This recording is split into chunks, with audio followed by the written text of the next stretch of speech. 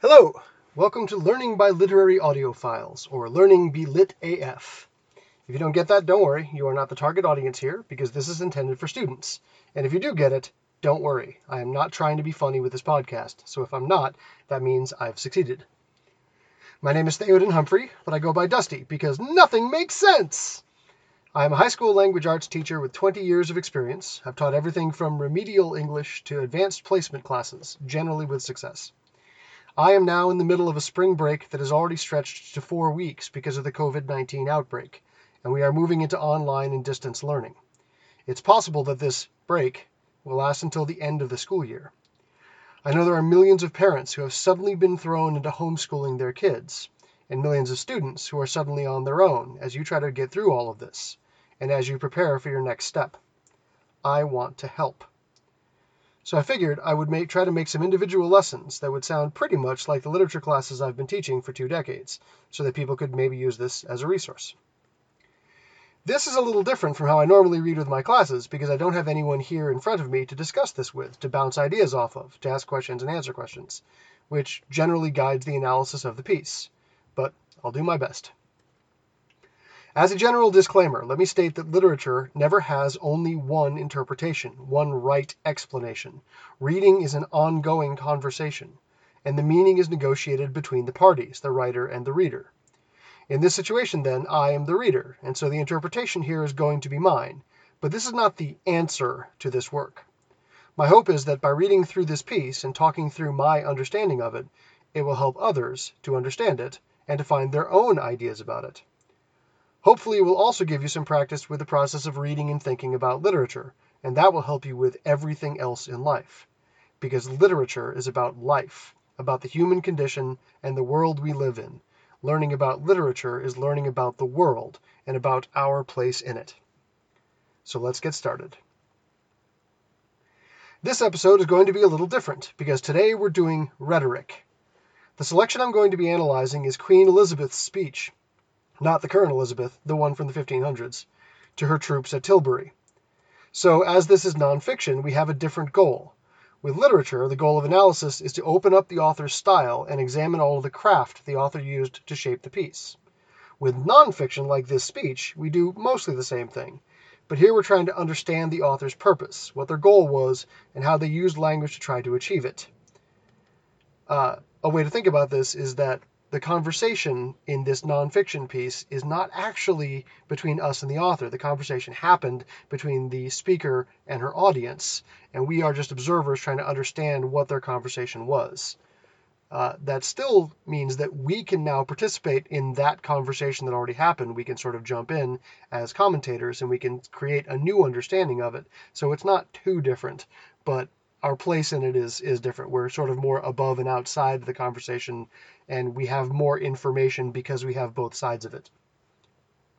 Literature itself, as in fiction, poetry and prose, is not usually written to try to achieve anything other than the connection between author and reader. Nonfiction often builds the same connection, but then it uses that connection to accomplish what the author has in mind. And it is a very good idea for us to understand what we are reading and listening to and why it looks and sounds the way it does. Because if we understand, we have some control over our response to it. But if we don't know what's going on, we are at the mercy of the speaker.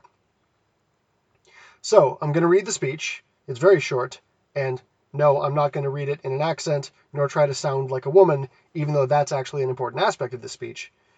And then I'm going to go over some vocabulary, and then I'll talk some about rhetoric and what it means and how we can try to understand it through this speech. I want to say now that rhetoric is a truly difficult subject to get a grasp on. But the good thing is, you don't need to master it right away. The better you get at it, the easier it will be to learn more and improve. And at least in my experience, the more interesting it gets. As always, I recommend having the text in front of you while we read and making notes and highlighting or underlining the important or interesting words and lines and sentences. You need to participate in the conversation to understand what's going on here. I'm going to be using the text from the Royal Museum's Greenwich website. If you search for Queen Elizabeth's speech at Tilbury, that's Tilbury, you'll find it. Go ahead and pause the podcast. I'll wait. Ready? Here we go. August 9th, 1588. My loving people, we have been persuaded by some that are careful of our safety to take heed how we commit ourselves to armed multitudes for fear of treachery. But I assure you, I do not desire to live to distrust my faithful and loving people. Let tyrants fear. I have always so behaved myself that, under God, I have placed my chiefest strength and safeguard in the loyal hearts and good will of my subjects. And therefore I am come amongst you, as you see, at this time, not for my recreation and disport, but being resolved, in the midst and heat of the battle, to live and die amongst you all, to lay down for my God and for my kingdom and my people, my honor and my blood, even in the dust.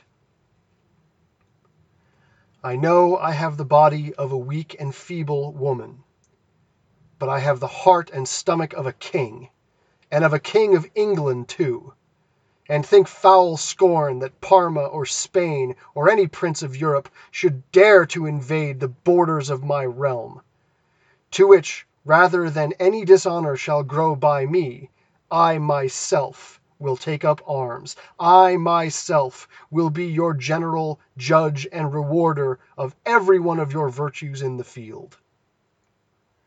I know already, for your forwardness you have deserved rewards and crowns, and we do assure you on a word of a prince, they shall be duly paid.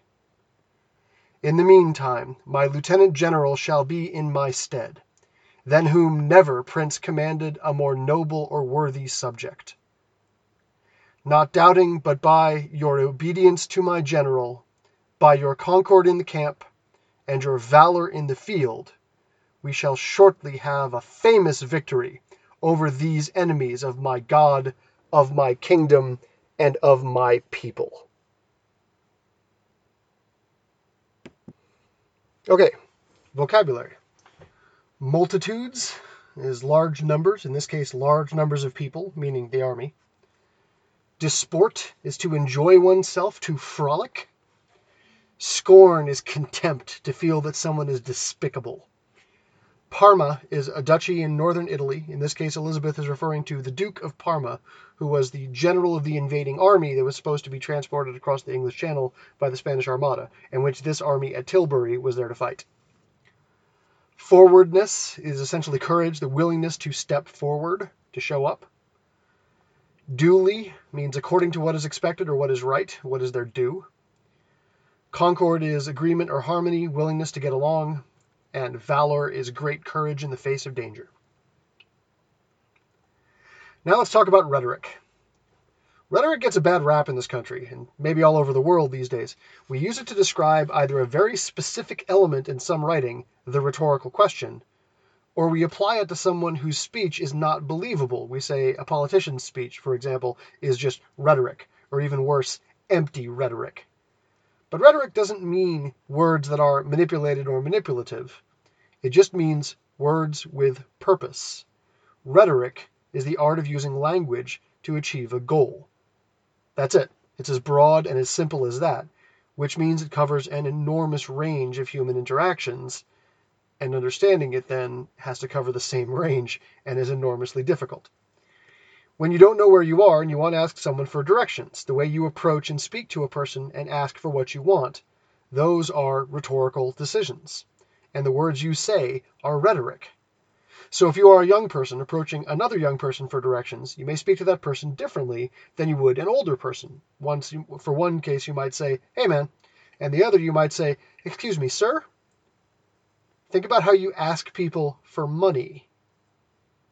Those are all rhetorical decisions. The way you make those rhetorical decisions is that you think about who you are and who you are talking to. You think about the context, and you think about what you want to get. Then with all that, you shape the language that you use.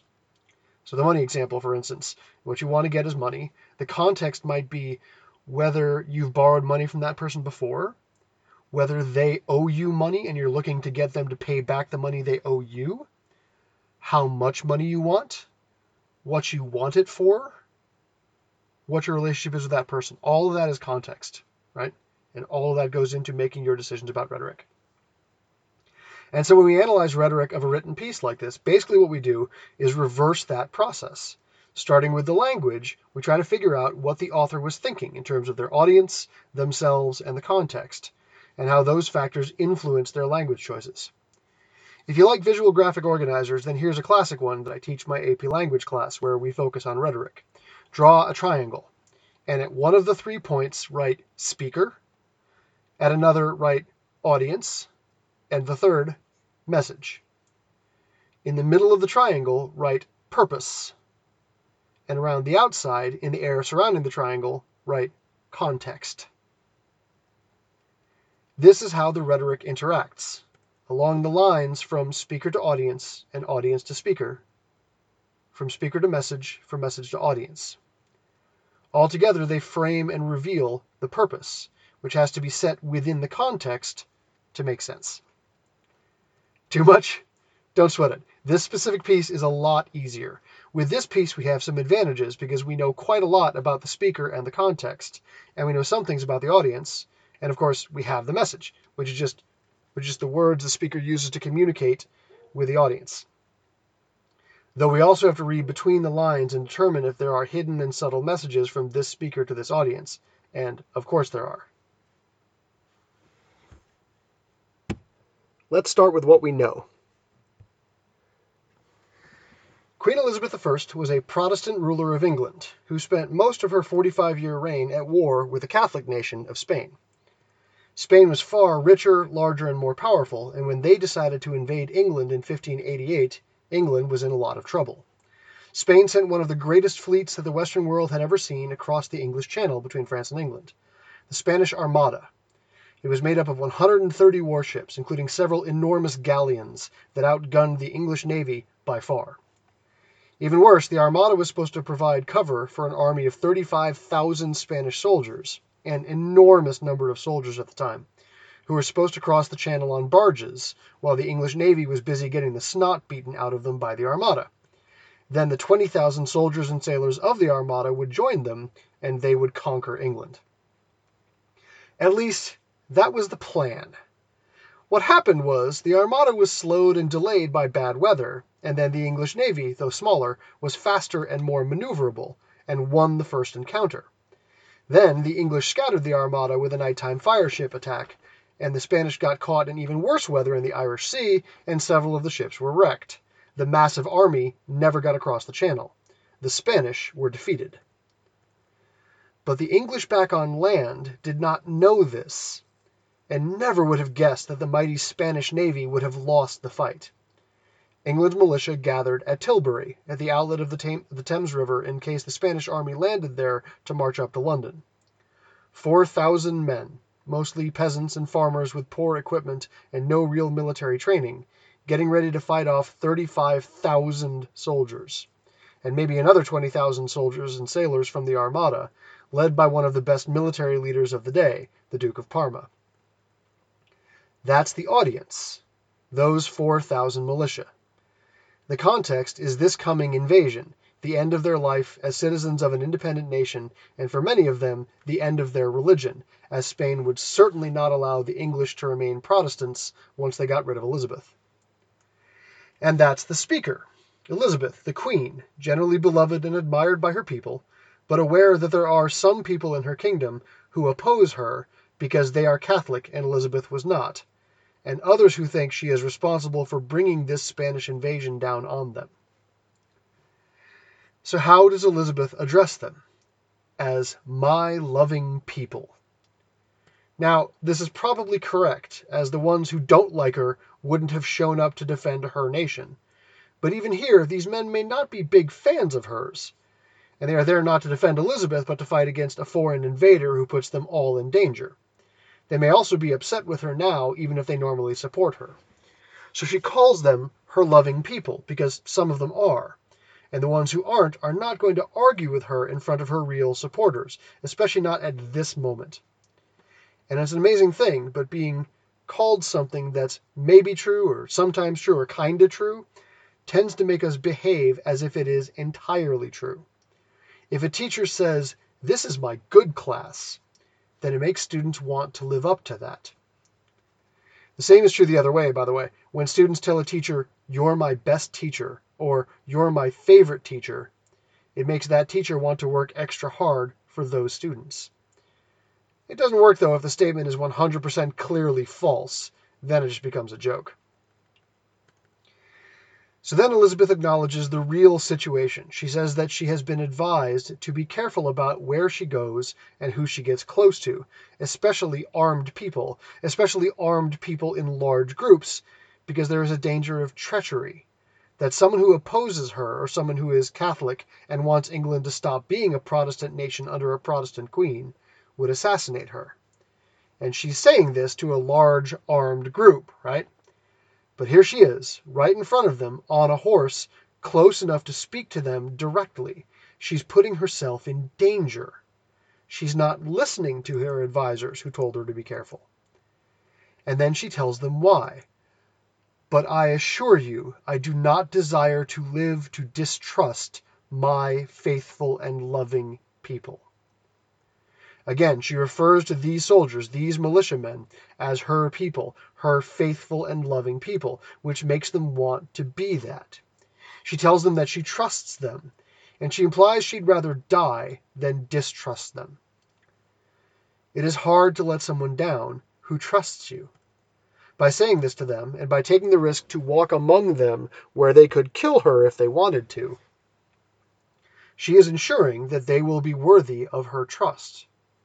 She does another nice thing with her pronouns here. Her first sentence, she uses the royal we.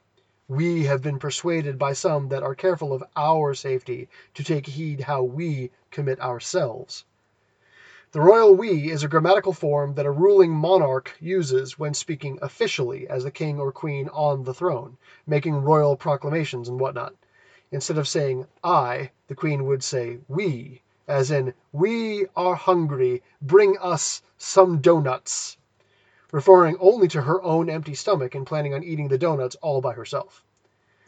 The reasoning was that a queen represents every person in the country, and when she speaks as the queen, she isn't just Elizabeth, she is England, and the people of England.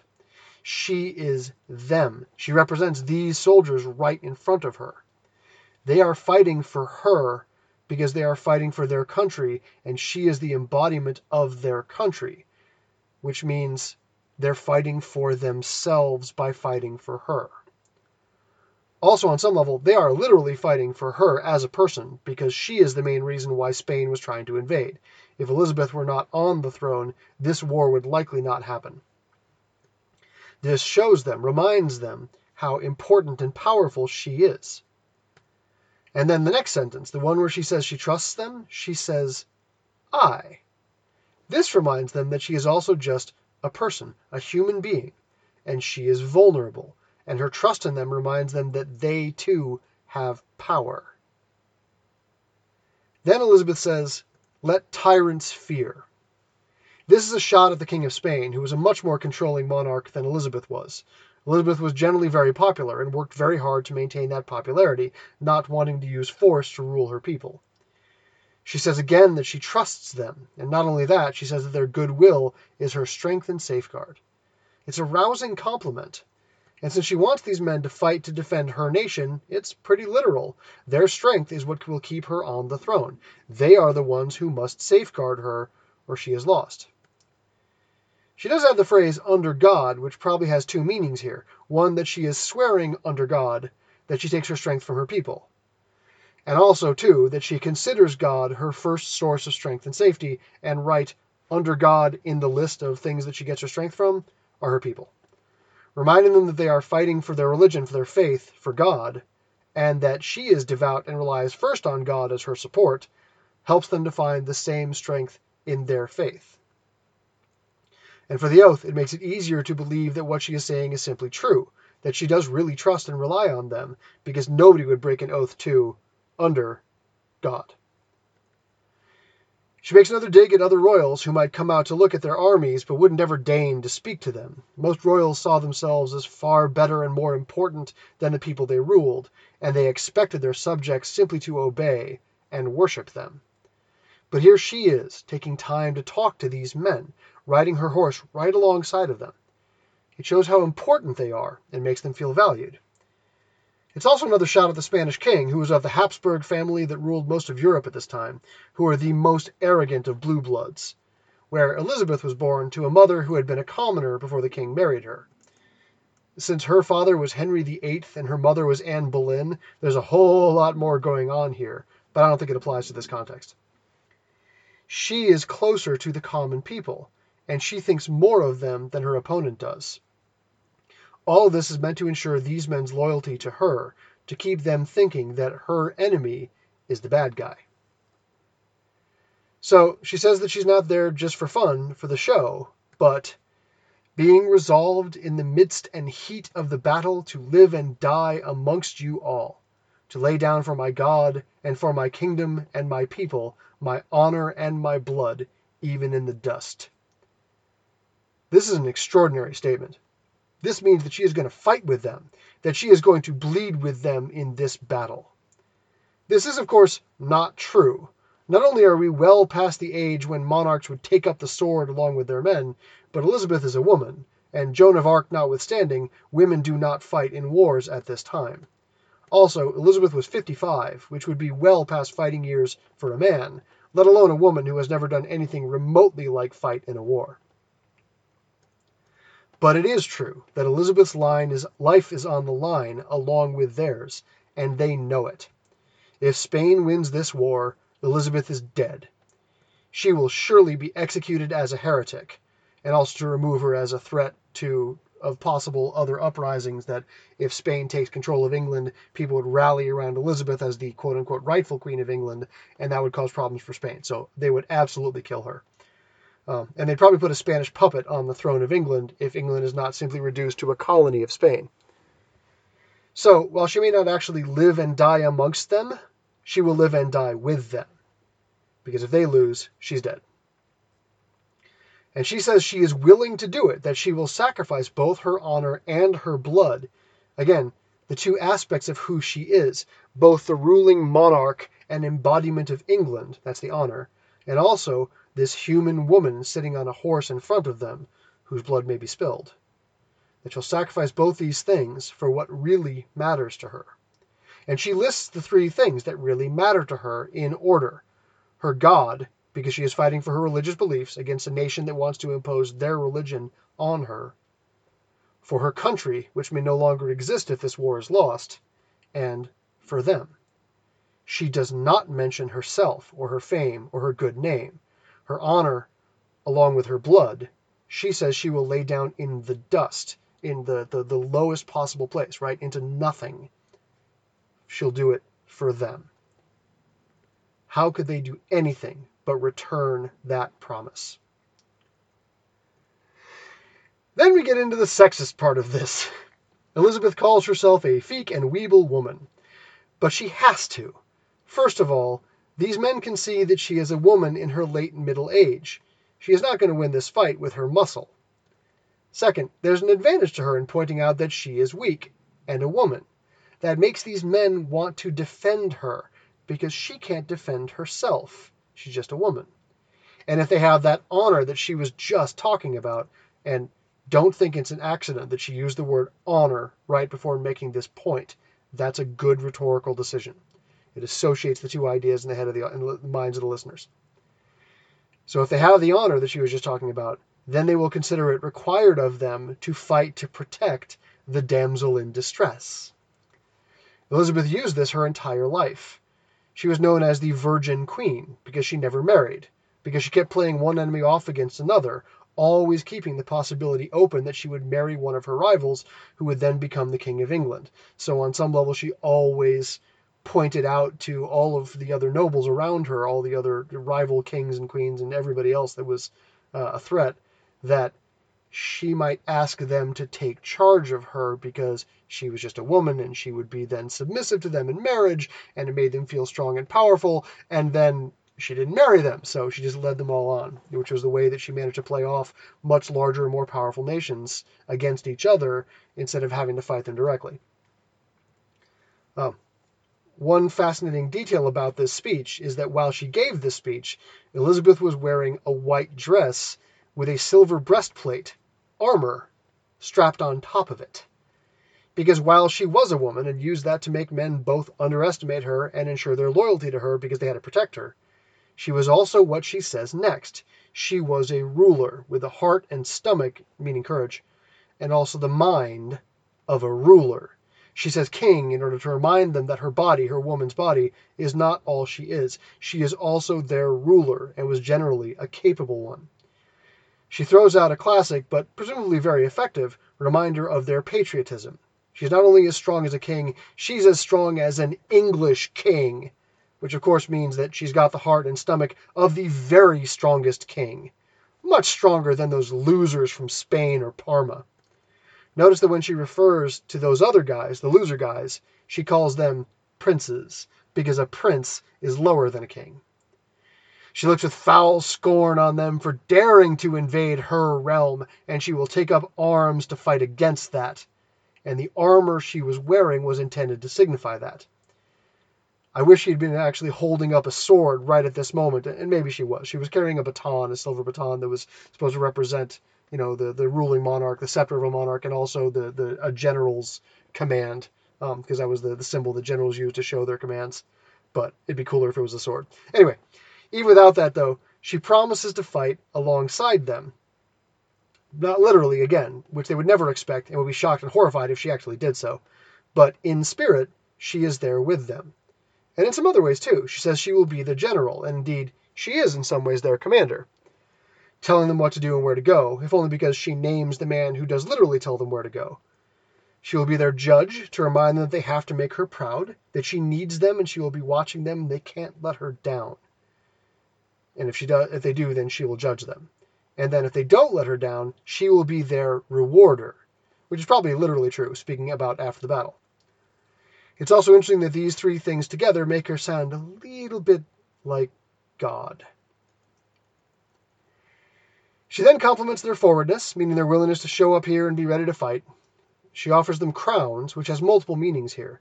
First, it means money, because the most common English coin is called a crown. She's offering them a monetary reward, which is probably a big part of the real reason many of these men are out here.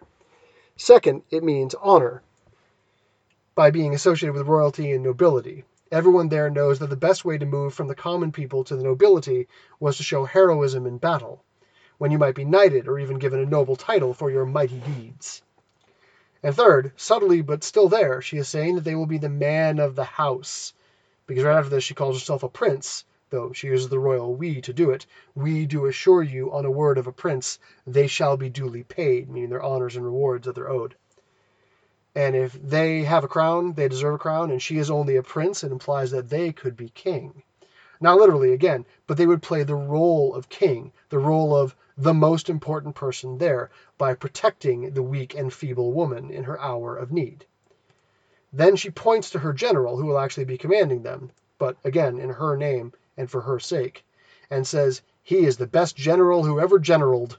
And then she gives them their final command. Show obedience to the general, concord in the camp, because they were militia, they would lack the usual military discipline and might have personal grudges and feuds among themselves, and have courage on the battlefield, and they will win for her God, her country, and her people. Notice the repetition of the same list of things she would be willing to die for in the same order. Repetition shows emphasis.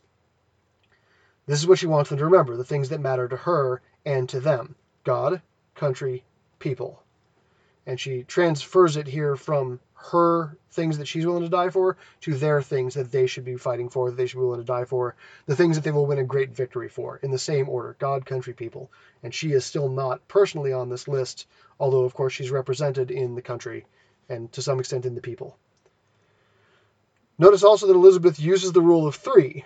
Generally speaking, we think a list of three things sounds like a good, round, complete list. Fewer than that is not enough, and more than that is too many. Look at how many times Elizabeth says things in the speech in groups of three. So there's her message and her audience, the speaker and the context. what can we say is the purpose of this speech?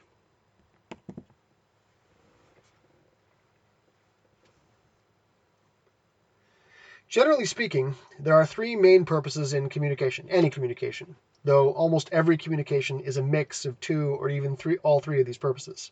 The purposes are to inform, to entertain, or to persuade. This one is pretty clearly meant to persuade. She doesn't tell them anything they don't already know, so she's not informing. And there's nothing here that's entertainment. This is a classic kind of speech that we see in every movie that has a big battle scene at the end. This is the motivational speech, the big rousing monologue that the hero gives right before the soldiers all cheer and then charge.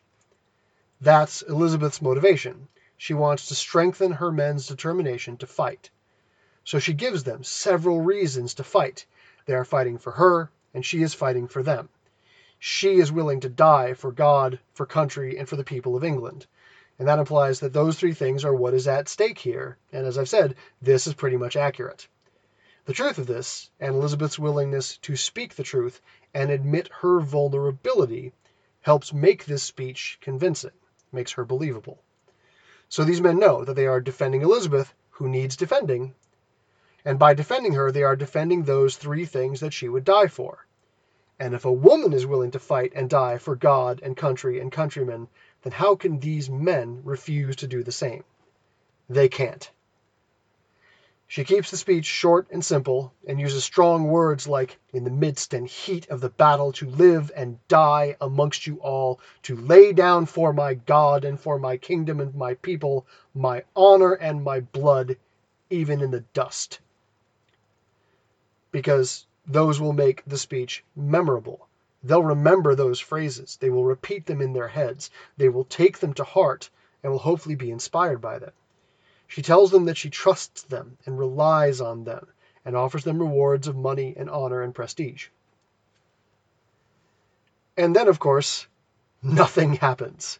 The Spanish Armada is defeated. The invasion never comes. These guys go home, mostly without being paid, as it turns out. And Elizabeth reigns for another 15 years before she dies naturally. But still, it's a good speech. That's it for this episode. Thank you for listening, and I hope this has been interesting and helpful, both informative and entertaining. That's my purpose. As always, if you have any questions or concerns or issues you'd like to raise, or suggestions for literature or literary nonfiction you think that I should cover, please go to my website at www.theodenhumphrey.com and leave me a message through the contact page. See you next time.